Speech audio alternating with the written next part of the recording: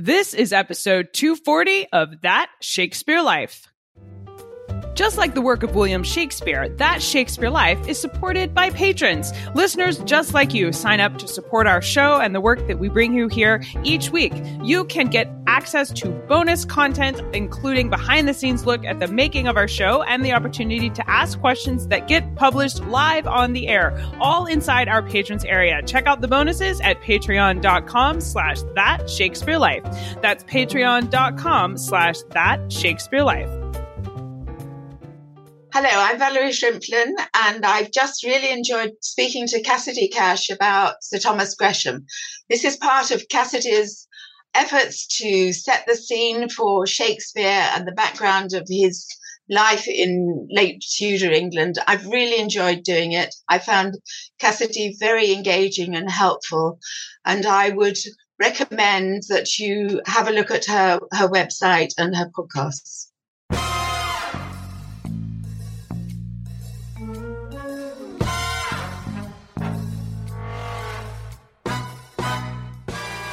Based on the number of voyages that Squanto took back over to England and just his experience, we have a good sense that Squanto not only learned English, but was able to get some good insight into the culture.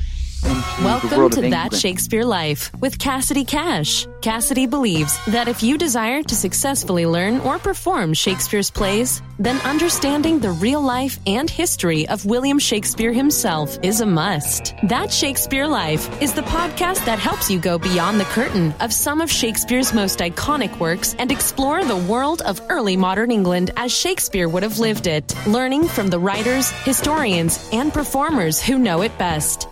And now, here's Cassidy. One of the heroes of American history and the story of survival of the English colonists at Plymouth in the mid-17th century is a man named Squanto. We've heard a lot about Squanto over the years, especially here in the United States, when he comes up a lot around the celebrations of Thanksgiving. His given name was Tisquantum, but he came to be known as Squanto. He was a Native American interpreter and guide for early English colonists. While little is known about his early life, some scholars believe that he was taken from his home to England in 1605 by George Weymouth and returned to his native homeland with explorer John Smith in 1614 to 1615. His almost decade-long residence in London coincides with when Shakespeare was writing plays about shipwrecked colonists encountering native tribes on mysterious, faraway islands. Here today to share with us the history of Squanto and some of the details about his life you may not know are our guests and friends of That Shakespeare Life, David and Erin Bradford.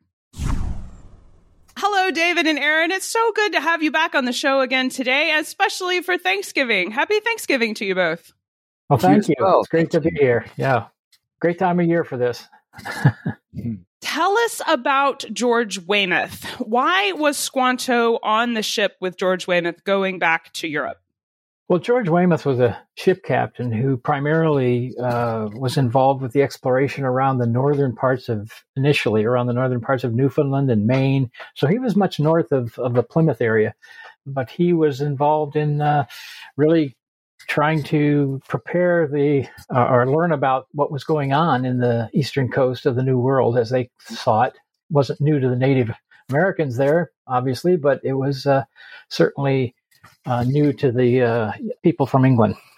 Yes, indeed. And that is something of a question regarding George Weymouth and his role with Squanto. Some historians believe that Squanto, along with at least 4 Penobscot youths, were captured by George Weymouth and were taken back to England to be used as slaves. However, there are other historians who have noted and perhaps even wondered if George Weymouth was so much farther north, as David just said, up there near Newfoundland and places like that. For him to go as far south as Squanto was from originally, which was in Massachusetts Bay at a place called Patuxet, that might have been something of a challenge for him to go that far south. So as we talk about Squanto today, he is a rather mysterious figure in some ways. And as we look back through history, it's a great illustration of there are certain things that we can know for sure and document, and that there are other details of his life and others who lived in the early 1600s that are a bit mysterious. Now, I know that Squanto has been placed by a couple of historians back in London, but was Squanto living in London when Shakespeare was there? Well, that's a good question. It's there are thoughts that there were a lot of Indians that actually, a good number that had already been in London when Shakespeare was there between up till 1612. And of course, he died in 1616. So he would have been very familiar with the different people that came. But when Squanto actually arrived is in somewhat, I don't say dispute, but there are different possibilities that could have happened there. Am I correct that we do know Squanto was in London, but we're just not sure about the timing? The actual dates that he was there, or would he have coincided with the times that Shakespeare was actually living there? It's kind of like with the question about Pocahontas being in London from 1616 to 1617. Well, Shakespeare died in 1616. There's a possibility that they might have met because he would have certainly been introduced to those that were there, because there weren't a prolific number of people, but and it was quite an event for people to get to meet those that had come over from the New World. Aaron, what do we know about Fernando Gorges in London and his interactions with Squanto?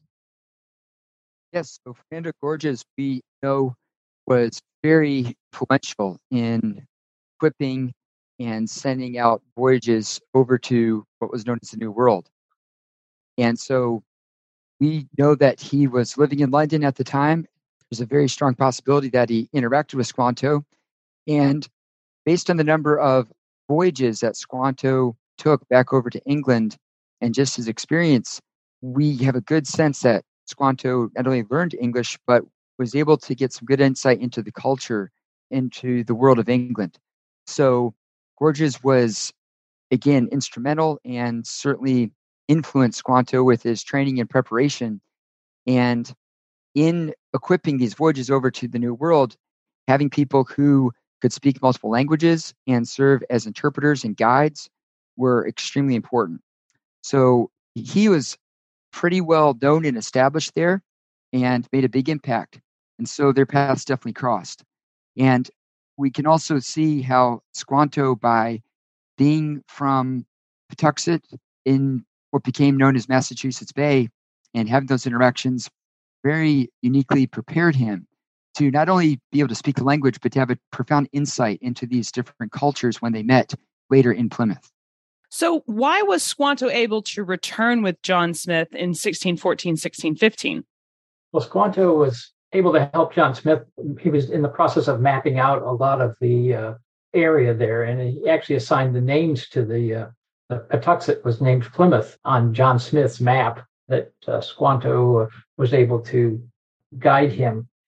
One of the big things that we know about Squanto was that he was very familiar with the land all along that area between Maine and as far south as almost New York Harbor there. So he was very knowledgeable of the areas and had been around there a lot. What did Squanto find back in Plymouth when he arrived there? When Squanto arrived back in Plymouth, he expected to find his family and the people of his tribe, and it was had been essentially wiped out by this plague or some type of life-threatening. There's different conjecture as to what type of illness and disease it was, because it was very targeted. The surprising thing that most people don't realize, it wasn't this massive. They talk about a 200-mile strip of land that was affected by it, but it actually affected that Pokanoket tribe and the Patuxet area.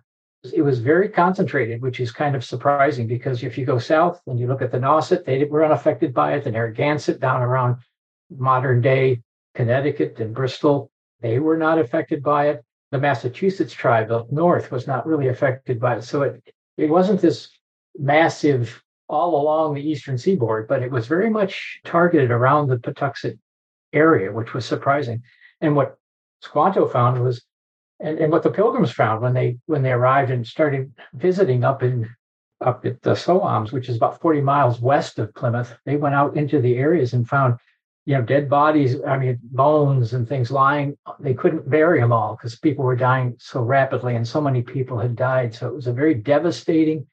It was like the apocalypse in some way for Squanto to go back and expect to see the people that he knew and to find this area so ravaged and feeling very alone and abandoned.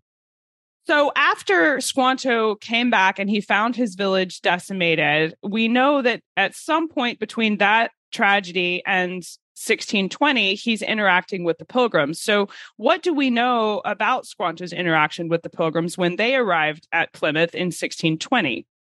When the Pilgrims arrived in 1620, the Squanto, he was aware that they arrived, but along with the other Nauset Indians, but they did not really reach out until the spring of the following year. So in March of 1621 is when Squanto came to speak and actually was involved after Samoset came into their midst and introduced himself. And then there was the negotiation with the Massasoit Assamequin, who was the chief of the Wampanoag Nation, if you will, about 30 tribes spread around that area.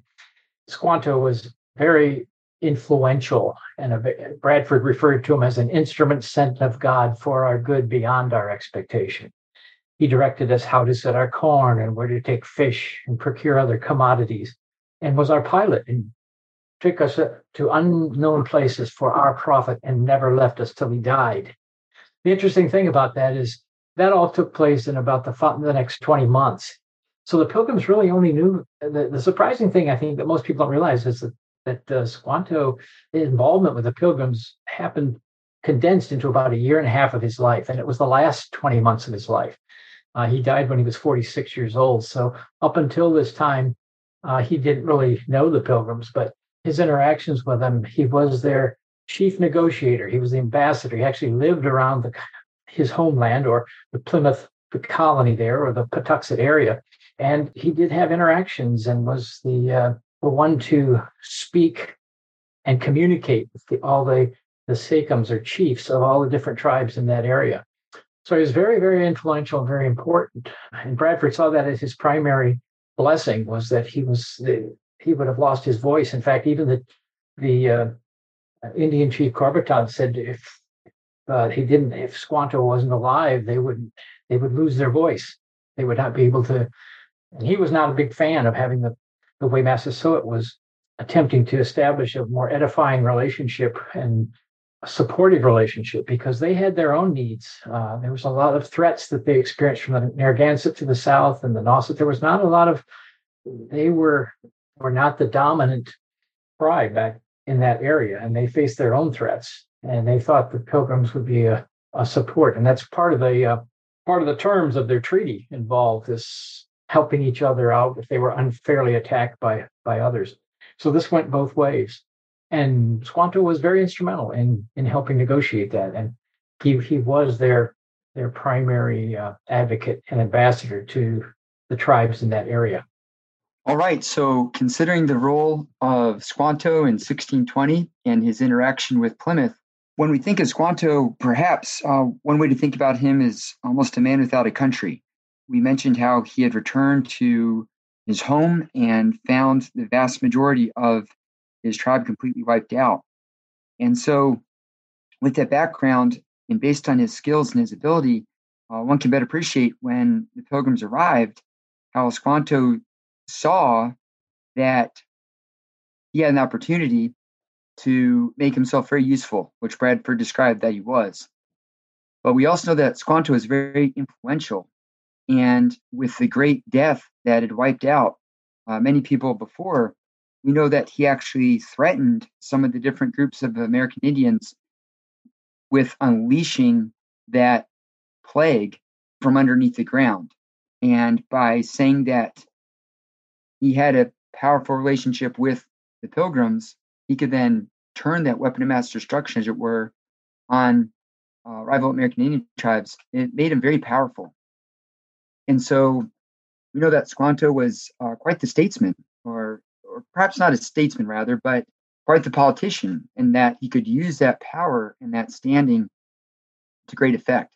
So when we think of Machiavelli, perhaps, or just that pragmatism, Squanto demonstrated that and a great ability when it comes to that.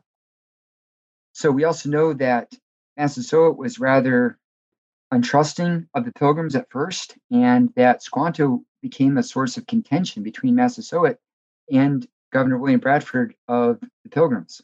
We also know that Massasoit actually sought to have Squanto put to death for the cause of not honoring the peace treaty agreements. And Bradford was quite torn because he said, well, according to this agreement, we should hand him over, but we cannot spare him.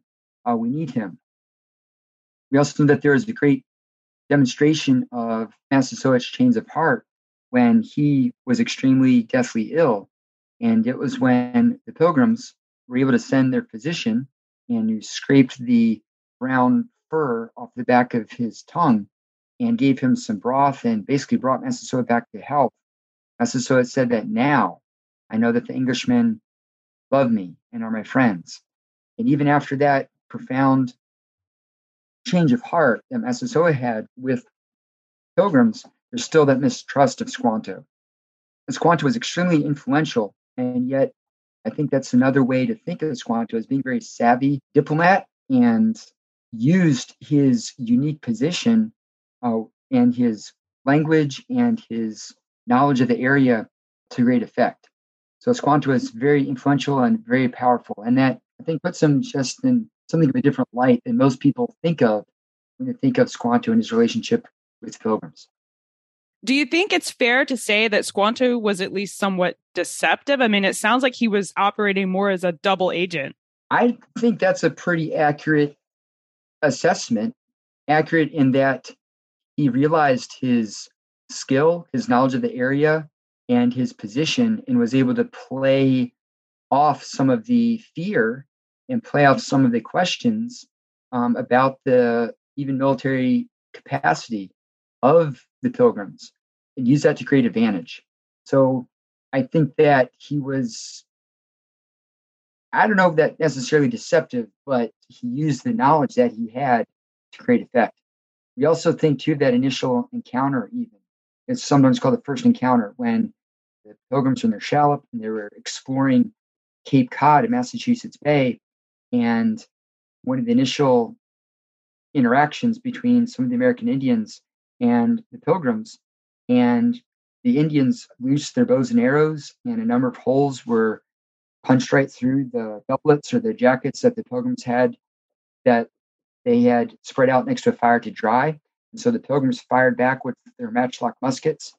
And so just with the armor and the weaponry that the Pilgrims had, that gave them a huge advantage over the American Indians. So Squanto knew that. And so just his, again, how political savvy he was is very remarkable and shows just a keen insight into the cultures. What do you think is one of the most surprising things about Squanto's history? And David, you can answer this question as well. I think that there's a lot of misconceptions about Squanto's life. And I wonder, what is one of the most common things that you might want to correct about our understanding of Squanto? Well, in response to that question, I think of three things that come to my mind that most people who've looked into and researched the life of Squanto and what happened at that time, I don't think people really understand how well acquainted with English culture Squanto was, because he had been over in London and he actually knew these people that he was traveling with. He served them as a slave person. He was still he served them to communicate with all the different tribes and they had great value for him and his being able to be an ambassador and to the English as well. So he wasn't some naive someone who didn't know anything about the English. I mean, the fact that he could speak better English than the broken English that Samoset had learned from just some of the fishermen that he had picked up some useful language from. But Squanto could communicate very well, and that was and that's something that we need to understand. And he had a lifetime of preparation of this and all of the bad things that happened to his life, they all served what was going on at this time to uniquely bring understanding and communication between the English and the Native Americans. The other thing I think most people don't realize is this part of his nature, the ambition and the desire to. He basically was charged with undermining and sedition by Massasoit, and Massasoit actually declared, that he was basically an enemy of them. He became very disenfranchised with him and actually sent people to the colony to bring Squanto back to face justice. And to them at that time, for what he was doing, was the penalty was death. And because Bradford balked at that created some real tension between those two. And Massasoit very quickly stopped communicating with the Pilgrims. And so it really threatened the peace and the trust that had been established when over the first few months in that first year. So again, I don't think that's something that's very well understood, that Massasoit actually sent his knife to have them execute the judgment, to kill him, cut off his hands and his head and send it back as proof that they had executed the judgment. That's something most people don't associate with. Wow, he was in really bad straits with his own Pokanoket tribe, or the Wampanoag people. I think the last thing that strikes me as something that's most people don't quite understand is how little amount of time that he actually spent helping the Pilgrims. It sounds like he had spent, like Bradford says, he had spent his entire life, until he died. And it's like, you think, wow, that must have been a lifetime. And it's like, no, all of this happened at the tail end of his life. It was all concentrated in that interaction that they had between 1620 and the fall of 1622, because that's when Squanto died. When it comes to common misconceptions about Squanto, I think his life and the profound impact that he had in his relationship with the Pilgrims and with Massasoit is how incredibly complex the world in which he lived was. And far from being homogenous with Europeans and Native Americans, just the profound number of different tribes and how complex it was for Squanto to be able to understand that and to navigate that, I think is a misconception about the world in which he lived as well as his life. And when we just think back to his life and the events that transpired early and him being captured and brought back to Europe and the voyages that he had back and forth, his relationship with John Smith, Squanto is someone who strikes me like someone, there's a saying when it comes to history, it's like, that's so amazing, you can't make this stuff up. Or if you were to write a movie and you have your lead character do all these things in one lifetime. And so when we think about how many miles Squanto traveled and the things that he saw and experienced, it makes his unique preparation all the more remarkable. So it's pretty astonishing. Think about all that he did in his relatively short lifetime. Finally, I think it is something of a misconception too, just the close relationship that he had with William Bradford and with the Pilgrims. And when people's lives are on the line and people are trusting one another, that is one of the closest relationships you can have. And so it's more than simply being nice to someone or enjoying hanging out with them. But again, getting back to pragmatically thinking about the relationship that Squanto had with William Bradford, for good or for bad, just what an impact that had. It's pretty significant impact, certainly. And I do think these are important points to make about how nuanced any, human is, but certainly the story of Squanto has an elaborate history to be explored, definitely. Now, you mentioned that his interactions with the Pilgrims were towards the tail end of his life, and I wonder what we know about Squanto's death. David, how did Squanto die, and do we know where he's buried? A good question. We do know where he died and where he is purported to have been buried. They were on another trade mission over by on the far side of the Pleasant Bay. It's called, by Manamoick, which was the area by Chatham or Eastham area on the neck of Cape Cod right now. That's where he was down. They were on another trade mission. It's interesting how he became sick very quickly and died within 3 days.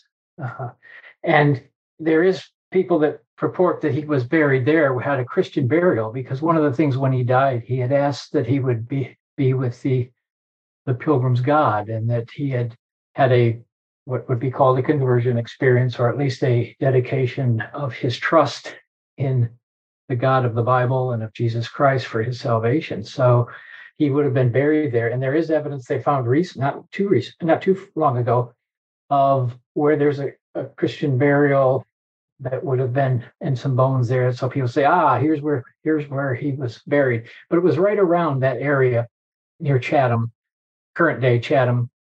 But yet there's also those that say his body and his bones were buried up on Burial Hill and in Plymouth, because that's, again, he spent the last couple of years of his life very much connected with and living in Patuxent, the area where he's born.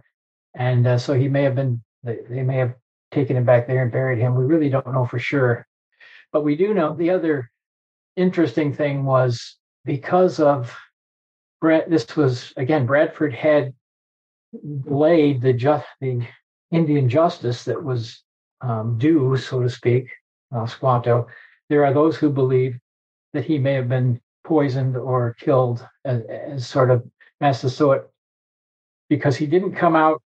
Bradford refused to send him back. And so because of how quickly he became ill and died, they were wondering, people will speculate that maybe he was someone was able to get to him and execute that judgment. So it wasn't necessarily a natural cause, or he caught some illness. I mean, no one else caught any illness. No one else was sick and died during that time. So certainly a lot of reason to suspect foul play. A lot of reason that they had actually were just, they executed the judgment that they felt was, that I say they, the Assamequin and Native American tribe up there had actually executed the judgment, not the Pilgrims, but. Right. I mean, Squanto's life is fascinating, and I know we're limited on what we have left to know about him because a lot of his history is based in oral tradition. What books or resources can you recommend they use to learn more? That's a great question. And two that come to mind, what we know about the details of his involvement with the Pilgrims, certainly during that last 20 months of his life.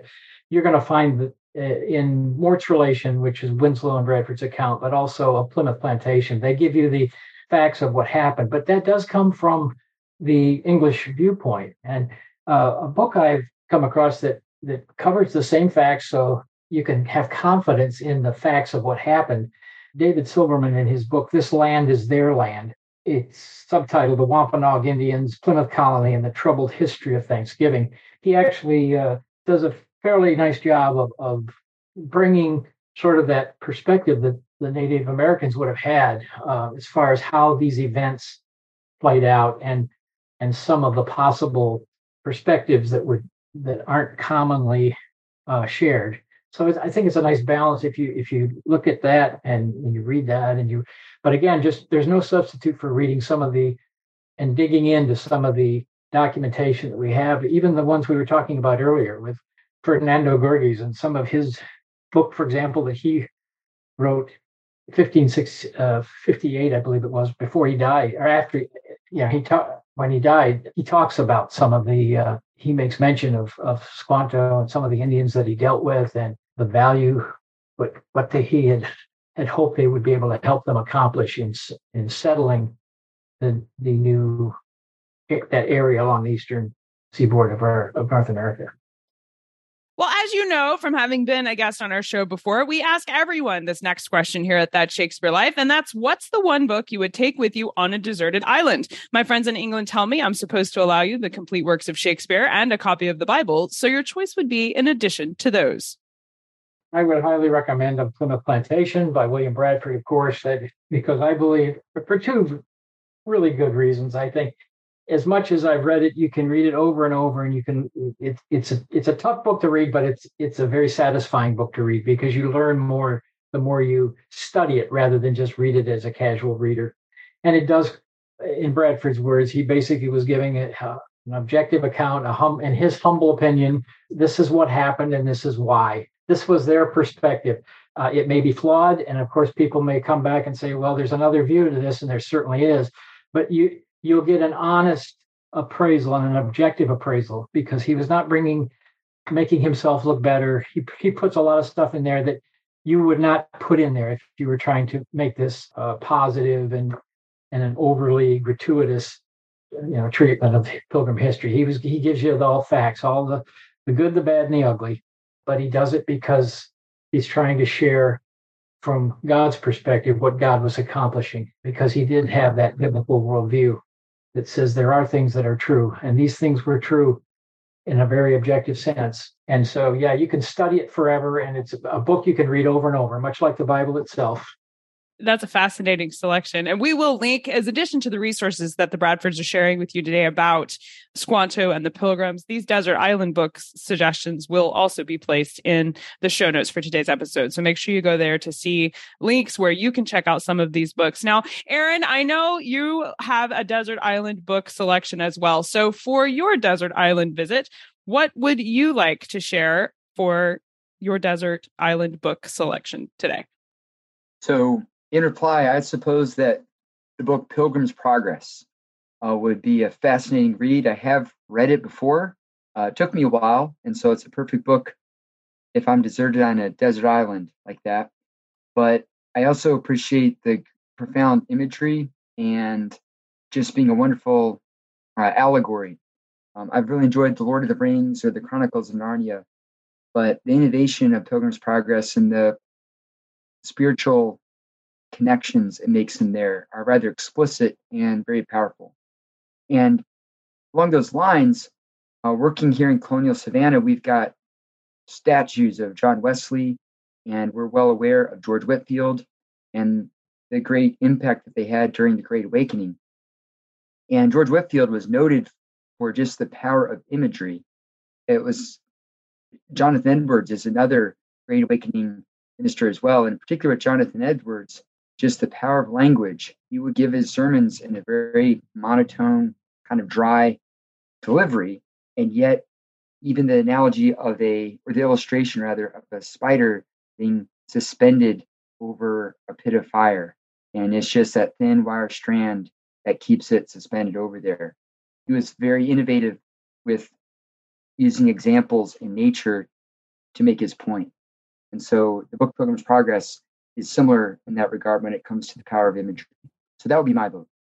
I think if you're definitely going to explore the sermons that were known to be boring, if you had to sit and listen to them, reading them is the way to go, because you get to skip that. And so I think those are excellent choices for your Desert Island selection. And I love Pilgrim's Progress personally, too, for many of the reasons that you suggested. So we will link to those as well as David's Desert Island selections in the show notes for today's episode. Now, I would love to know about what you are working on now, guys. Well, the biggest thing we have in the works is the 1620 experience. You can find out more by just checking. We have a website called 1620experience.com. And we're putting a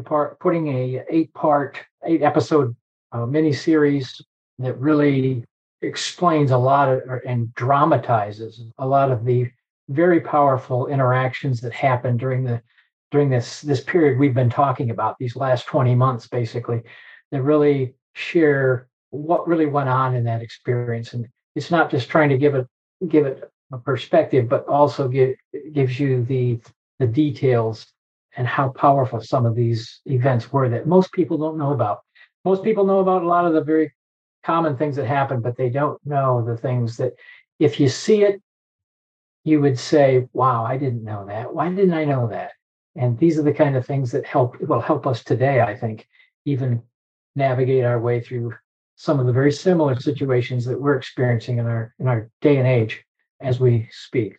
The screenplay is being wrapped up. The last episode is being finished now, and we're beginning to look at a production schedule for getting this out within the next year or so. That is just exciting news. I'm really looking forward to seeing this project come to fruition. And it's fun to follow along with the steps and just see it building little block by block towards finally being produced. And I definitely encourage you to visit the website and check out 1620 Project. Both David and Aaron are involved in this project. Aaron, you want to talk about your involvement with the 1620 Project or stuff that you're working on at the moment?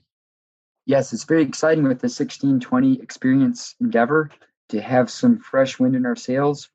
And when one thinks about the Mayflower, for instance, and how long it took to build a ship like that. In this project we've been working on for a while, you can appreciate having a good crew, from the captain to the first mate. And so having an executive producer and director and the key players that are part of our crew have been coming together. We've also been making great progress when it comes to writing out our script. And so it's just very exciting to be able to take the approach of looking at the stories of the Pilgrims and what they experienced and the people who they met in 1620, to consider what they experienced, what they went through, but then make that accessible and how it applies to our country today. And when we think about history, it is possible to look at through history through a material lens, and saying, well, of course they got the beaver pelts, and of course they traded for deer skins, or the tangible items. And one can look at history in material perspective. But when one considers the motivations of why did people do the things that they did, it's not purely on a material level. And so it's just very exciting to think about how we can examine in a fresh, exciting way, in a faithful, accurate way, to learn more about the motivations behind what was experienced in 1620. And as we seek to have more of a roundtable discussion and hear from Americans today with the 1620 experience, we're excited to have the live action element to make it engaging and interesting and illustrate what they went through, but at the same time be able to have the thoughtful discussion about it as well. So as we look at the Pilgrims and look at how they relate to what are the principles and ideals of America, I'm excited to be able to draw those connections and make those applications into how what was experienced over 400 years ago still affects us today, and help to set the foundations for America today. I wholeheartedly agree and applaud exactly what you're saying. I look forward to seeing 1620 experience come to life. And I do think it's going to be a wonderful look at what life was like 400 years ago and just stories that deserve to be told. So I'm excited to have you both here with us today to take us back and share with us the history of Squanto and things that we may not have known about his life and his interaction with the Pilgrims, and certainly where his life crosses over with that of William Shakespeare. It's been a really fun conversation, and I appreciate you both being here. Thank you. If people would like to help us make that happen, you could look at moviebank.tv. That's moviebank.tv, and you can actually join us in helping to fund this type of an effort. So thanks a lot. Appreciate it. Absolutely. We'll link to Movie Bank in the show notes for today, and it's a worthy cause. So definitely consider supporting their film project there. Well, Cassidy, I just want to thank you so much for allowing us to come on and continue this tradition now, being able to explore the world of Shakespeare together. And I really appreciate what you're doing with your podcast, because by reading the words of the people who lived in a certain time, that gives such a tremendous insight into culture and motivations and aspirations, and there's irreplaceable way to understand the people in the time of reading their words. So thank you so much for what you do with your podcast. And it's been such a delight to see or to discuss with you again today, and appreciate all that you're doing. Oh, that's very kind. I really appreciate those words. Thank you so much, Aaron. It's my pleasure. Again, thank you so much, and happy Thanksgiving. I know I am grateful for the both of you and being here for this interview today, and I just wish you the best holiday season. Bye-bye. Thank you. If you liked our show today, be sure to let us know about it. Drop us a comment and a rating on the platform you're listening from today. If you'd like to see some visual elements that coordinate with our show, including some portraits of Squanto that were drawn after his death, as well as some of the original documents that David and Aaron shared with us today about William Bradford writing about the life of Squanto, and some of the maps that John Smith and Squanto would have helped put together about the area of Plymouth, you can see all kinds of visual content, bonus history, and links to the resources our guests recommend for you, all packed into the show notes for our episode. You can access the show notes at CassidyCash.com/episode 240. That's CassidyCash.com/EP240.